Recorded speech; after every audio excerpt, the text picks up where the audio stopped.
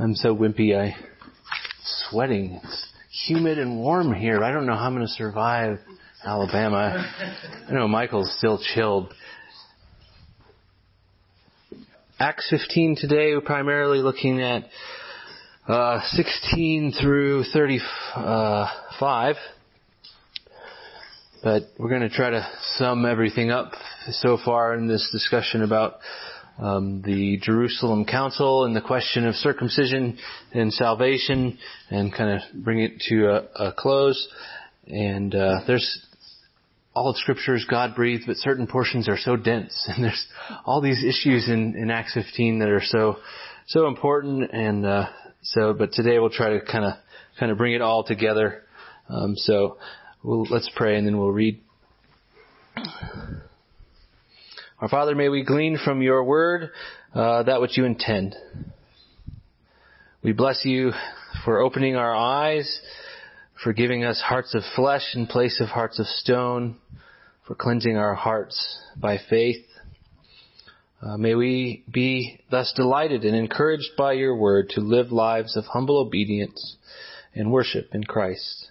In his name we pray. Amen. Please stand for the reading of the word, Acts 15, 1 through 35. I'll remind you, as I do with longer portions, this is the word of God, and this is the best part of the sermon, reading the word of God. Acts 15, 1 through 35. But some men came down from Judea and were teaching the brothers, unless you are circumcised according to the custom of Moses, you cannot be saved. And after Paul and Barnabas had no small dissension and debate with them, Paul and Barnabas had some of the others were appointed to go up to Jerusalem to the apostles and the elders about this question. So being sent on their way by the church, they passed through both Phoenicia and Samaria, describing in detail the conversion of the Gentiles, and brought great joy to all the brothers. When they came to Jerusalem, they were welcomed by the church and the apostles and the elders, and they declared all that God had done with them.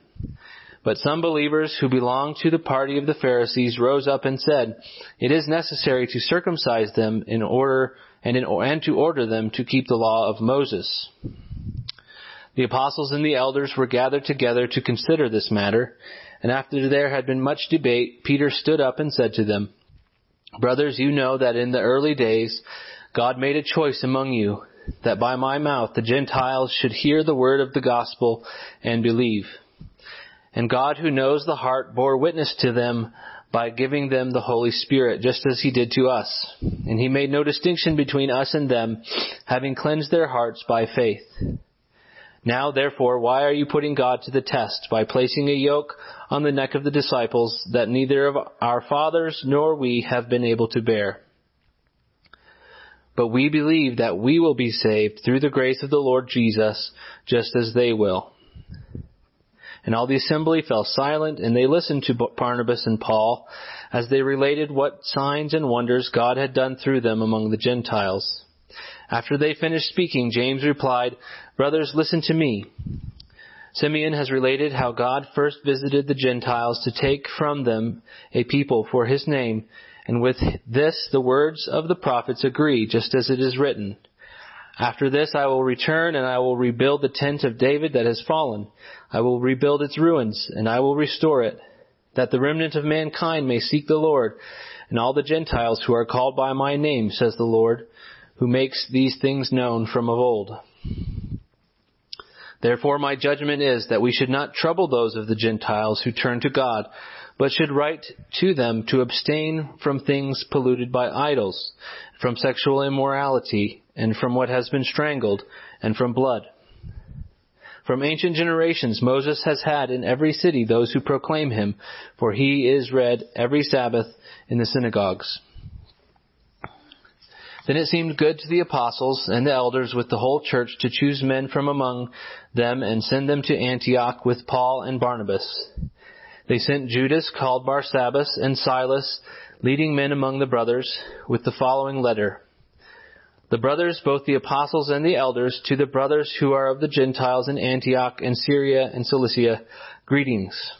Since we have heard that some persons have gone out from us and troubled you with words, unsettling your minds, although we gave them no instructions, it seemed good to us, having come to one accord, to choose men and send them to you with our beloved Barnabas and Paul, men who have risked their lives for the name of our Lord Jesus Christ.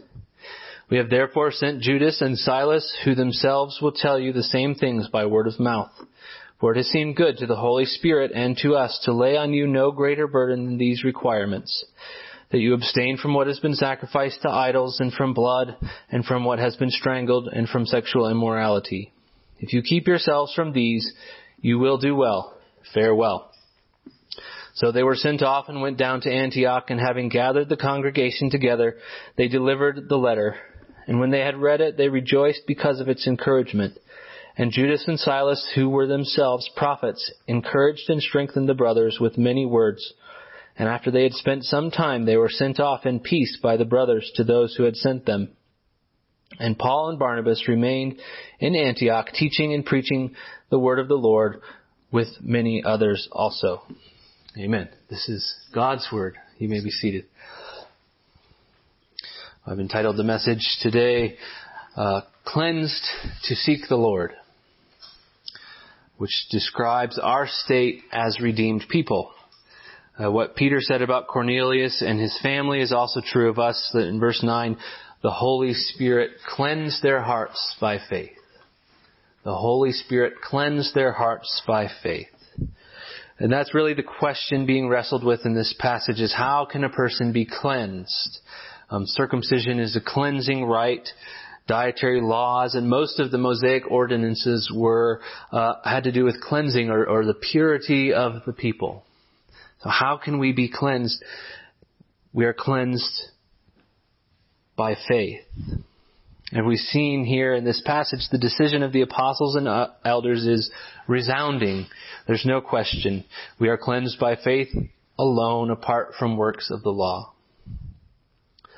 Yet we see in this passage arising another question. The question that was surely behind the original is we are cleansed from sin and filth and idolatry. What are we cleansed to? What are we cleansed to? And James begins to answer this question, quoting from Amos in verse 17, that God restores the tent of David so that the remnant of the Gentiles might seek the Lord.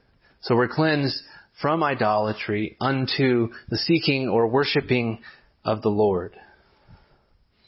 So we'll begin by looking again at James's quotation from Amos chapter 9, in verse 16 and 17, which is still answering this question, how can we be cleansed?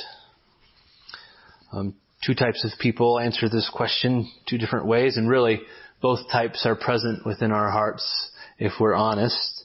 The first way is the legalist way, and the second way is the antinomian way. The legalist either makes law-keeping the basis of salvation, or he makes laws that are not God's laws that are obligatory.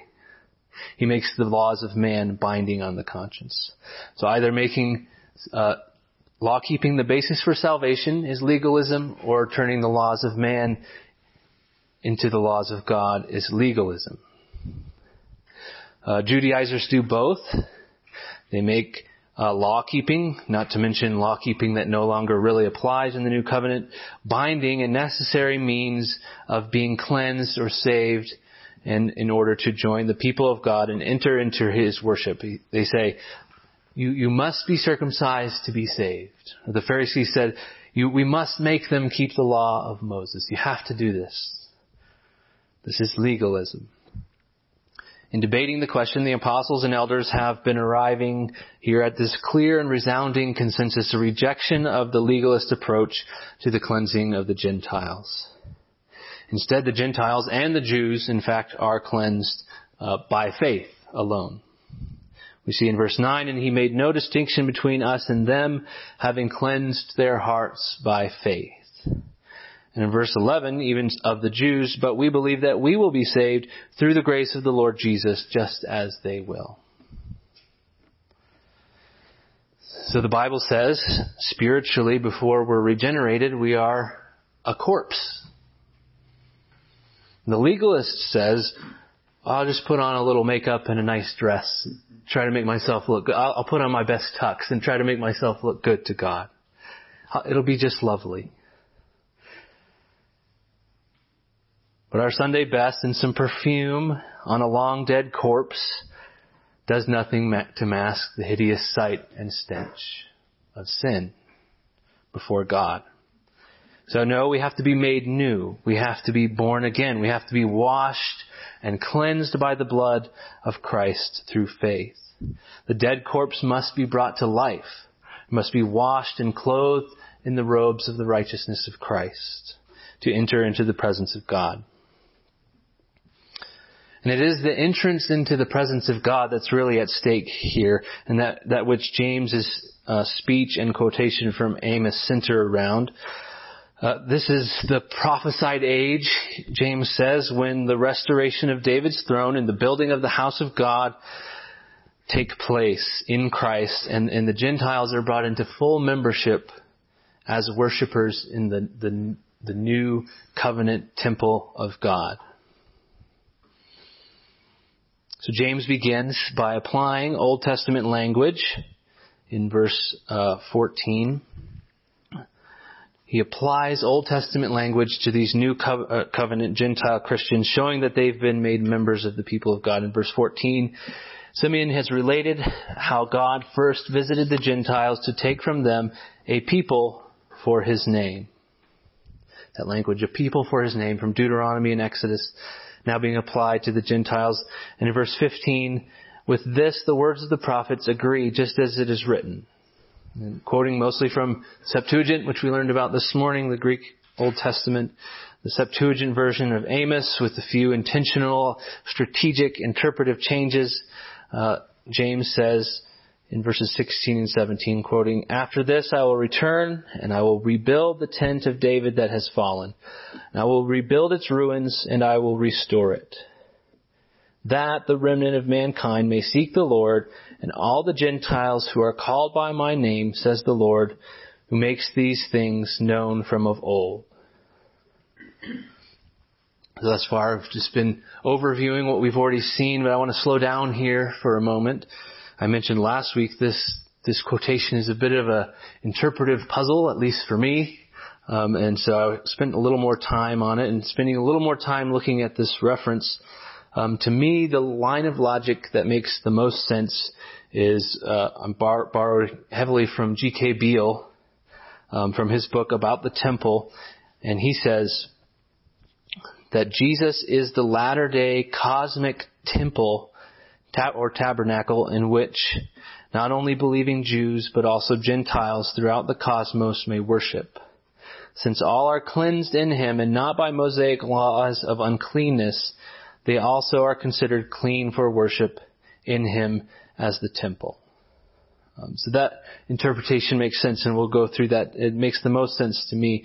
But in other words, he's saying, we might ask, how and when is verse 16 fulfilled? Verse 16, after this I will rebuild, I will return and I will rebuild the tent of David that has fallen. I will rebuild its ruins and restore it. When does that happen? When is that fulfilled? Is it after Judah is punished in exile and then God brings them back and they rebuild the temple and they rebuild the wall and suddenly the people are back in Jerusalem after exile? Is that when this is fulfilled? When David's house is rebuilt? No, there's still a vassal state. There's no Davidic king on the throne. Even now, even with the expanded temple, Herod's temple, there's still a vassal state under Roman rule. So no, that hasn't happened yet. Or perhaps, as some would say, it might be 1948 when Israel was somewhat reestablished as a nation. But James seems to view this as already fulfilled in his day. It's already happened, as evidenced by the incoming of the Gentiles. Now, if we back up to chapter 7 of Acts, this is the speech that Stephen gives, or the sermon that Stephen gives, a recounting of the history of Israel, the redemptive history. He says in verses 45 through 48 that David found favor in the sight of God and asked him to find a dwelling place for the God of Jacob. but it was Solomon who built the house for him. And then he goes on to say, yet the Most High does not dwell in houses made by hands. So even King Solomon, his reign and his temple were not the ultimate fulfillment of the promise given to David in 2 Samuel chapter 7. And that promise, again, for your memory, is found in 7:11 through 13. God promises David, when your days are fulfilled and you lie down with your fathers, I will raise up your offspring after you, who shall come from your body, and I will establish his kingdom. And he shall build a house for my name, and I will establish the throne of his kingdom forever. So two things there. He shall build a house and establish a kingdom. And it's not completely fulfilled by Solomon. And Stephen says, God does not live in a house made by human hands.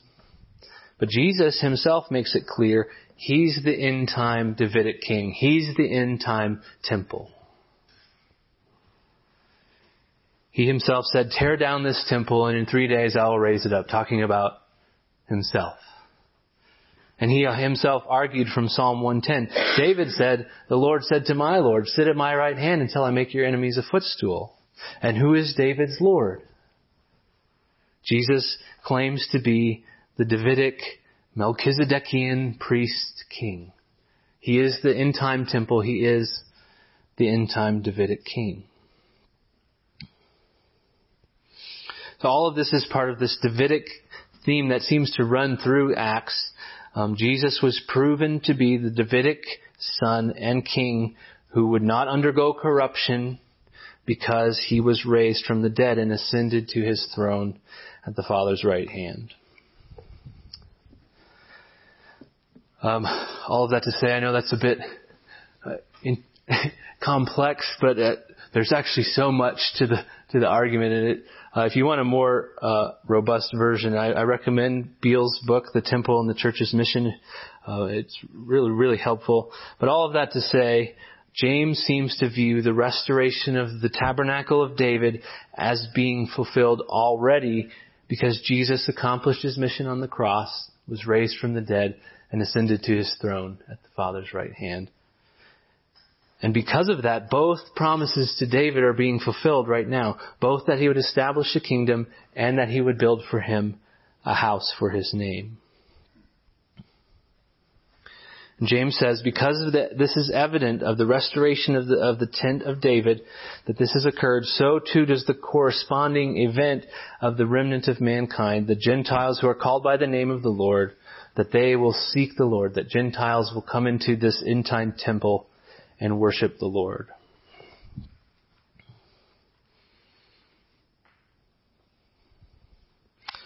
So all of this brings us back around to the theme of worship, to the theme of why are we cleansed? We're cleansed to seek the Lord. We're cleansed to worship the Lord.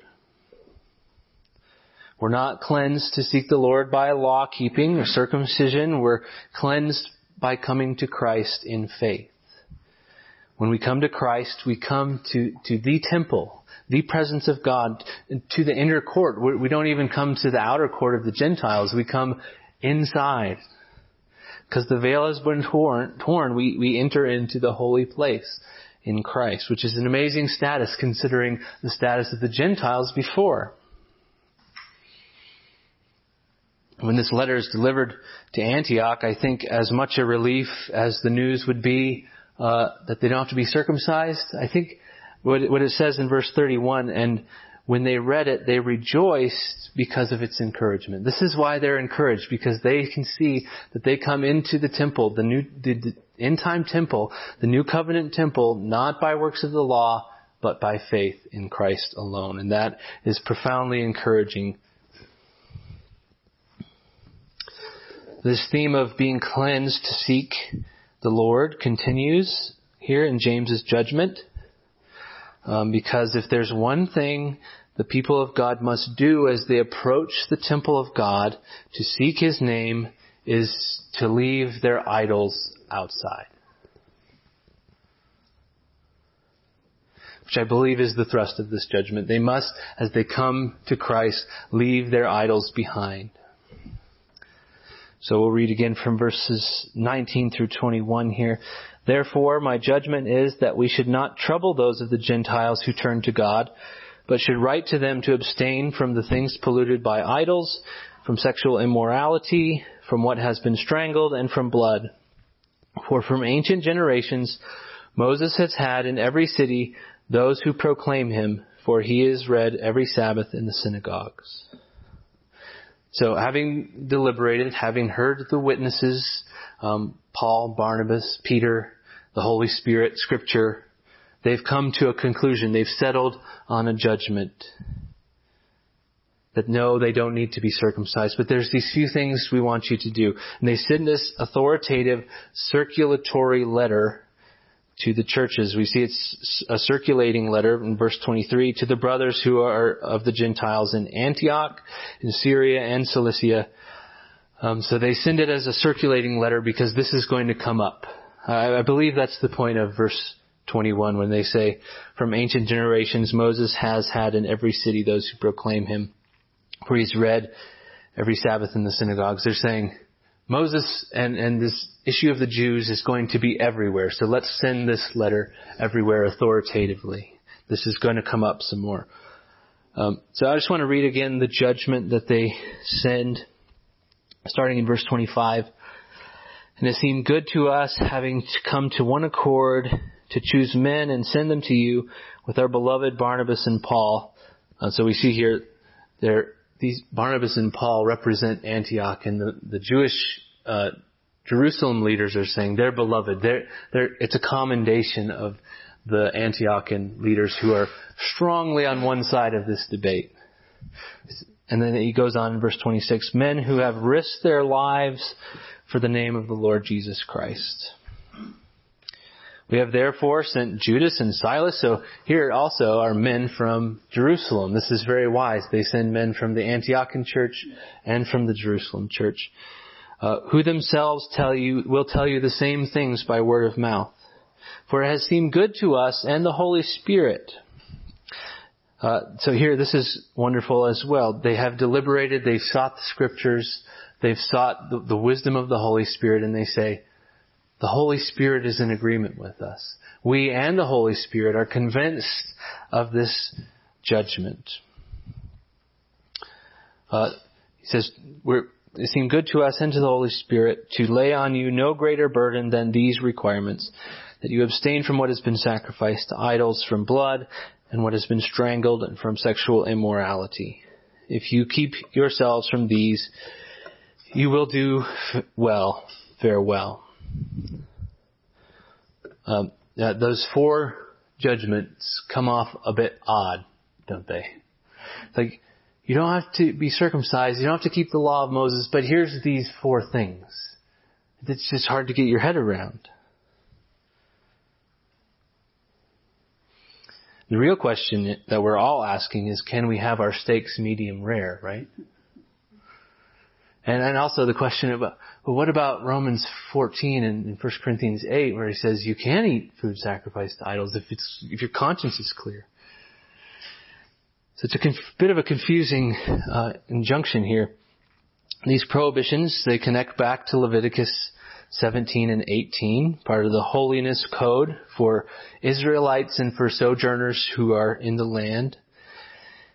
And so James is saying, what is James saying? Is he saying, you don't have to become a Jew, but at least be considerate about these laws. Like, for the sake of peace, don't rock the boat. You know, don't offend your brother and their sensitive conscience in the Jews, which is what some interpreters say is going on here, which it doesn't satisfy me.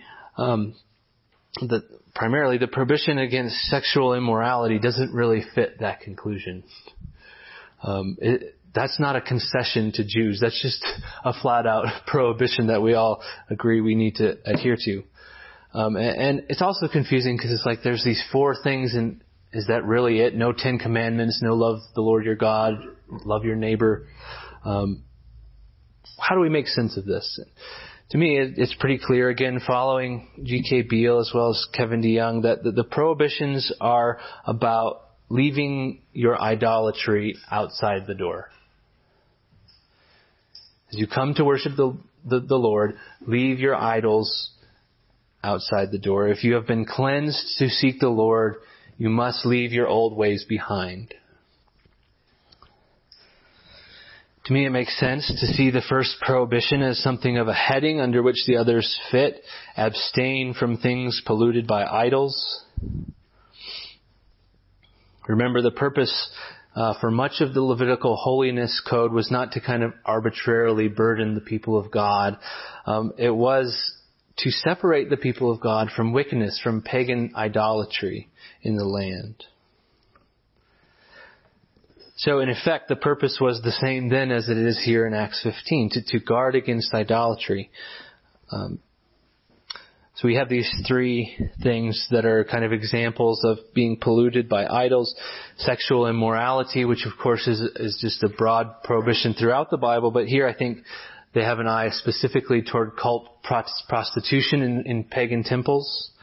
What has been strangled, again, the Mosaic ordinance was to pour the blood of the offering out before being eaten.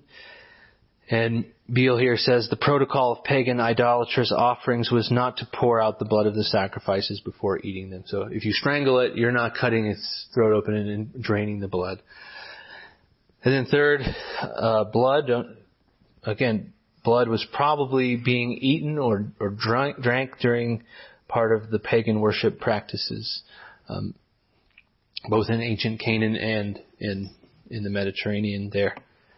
So in short, the sense here is, having been cleansed in heart by faith to come to the end time temple and seek the Lord, the Gentiles need to check their idols at the door as they come in. They need to let their idols go. Which brings us kind of to the second type of person, to the antinomian person. We talked about the legalists. What about the antinomians? In answering the question, how can we be cleansed to enter the presence of God? Then antinomian answers, we are cleansed by faith and no subsequent life change is necessary. There are no binding laws on the Christian. That's the antinomian view.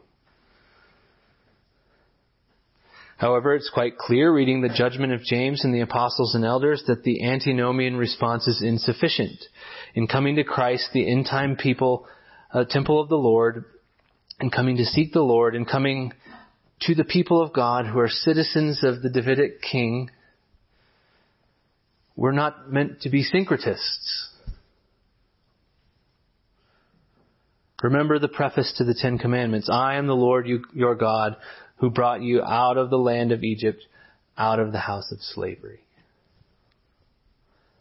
Question 44 of the Shorter Catechism asks, what does the preface to the Ten Commandments teach us? The preface to the Ten Commandments teaches us that because God is the Lord and our God and Redeemer, therefore we are bound to keep all His commandments. Redemption has implications. So while the legalist confuses the order of operations, placing works prior to and necessary for salvation, the antinomian says works are not obligatory. We don't have to obey. The antinomian confuses necessary works with meritorious works and throws the baby out with the bathwater. The antinomian misdefines legalism as an excessive devotion to obedience. At least, practically speaking, that's how it comes across. Which is silly. Like, our standard of obedience is here at very best, and God's standard is here. We can never kind of fall over the top of that cliff. It's too far away. We can't be too obedient. And I hear it all the time. I want to try to be obedient to God, but I don't want to feel like a legalist. What are you talking about? Remember, legalism is not obedience. Legalism is making law-keeping meritorious for salvation or turning the laws of men into the laws of God and binding on our conscience. We are meant to be serious about obedience. We are meant to check our Baals and our Asherahs at the door. We're meant to be called to repent of the darling idols in our hearts, which supplant the affections that we're meant to have for God. We're meant to do this. We're meant to be serious about obedience, not in order to earn redemption, but because we have been redeemed. This is what Peter says in 2 Peter chapter 1, verses 3 through 9. He tells us about what we have in our salvation. He says, His divine power has granted to us all things that pertain to life and godliness through the knowledge of Him who called us into His own glory and excellence, by which He has granted to us His precious and very great promises, so that through them you may become partakers of the divine nature, having escaped from the corruption that is in the world because of sinful desire. That's the blessing we have in our salvation. And then the conclusion, for this very reason, because you have been saved, make every effort to supplement your faith with virtue, and virtue with knowledge, and knowledge with self-control, and self-control with steadfastness, and steadfastness with godliness, and godliness with brotherly affection, and brotherly affection with love. For if these qualities are yours and increasing, they will keep you from being ineffective or unfruitful in the knowledge of our Lord Jesus Christ. For whoever lacks these qualities is so nearsighted that he is blind, having forgotten that he was cleansed from his former sins. Being cleansed to seek the Lord. Washed in order to seek Him in worship and sacrificial obedience.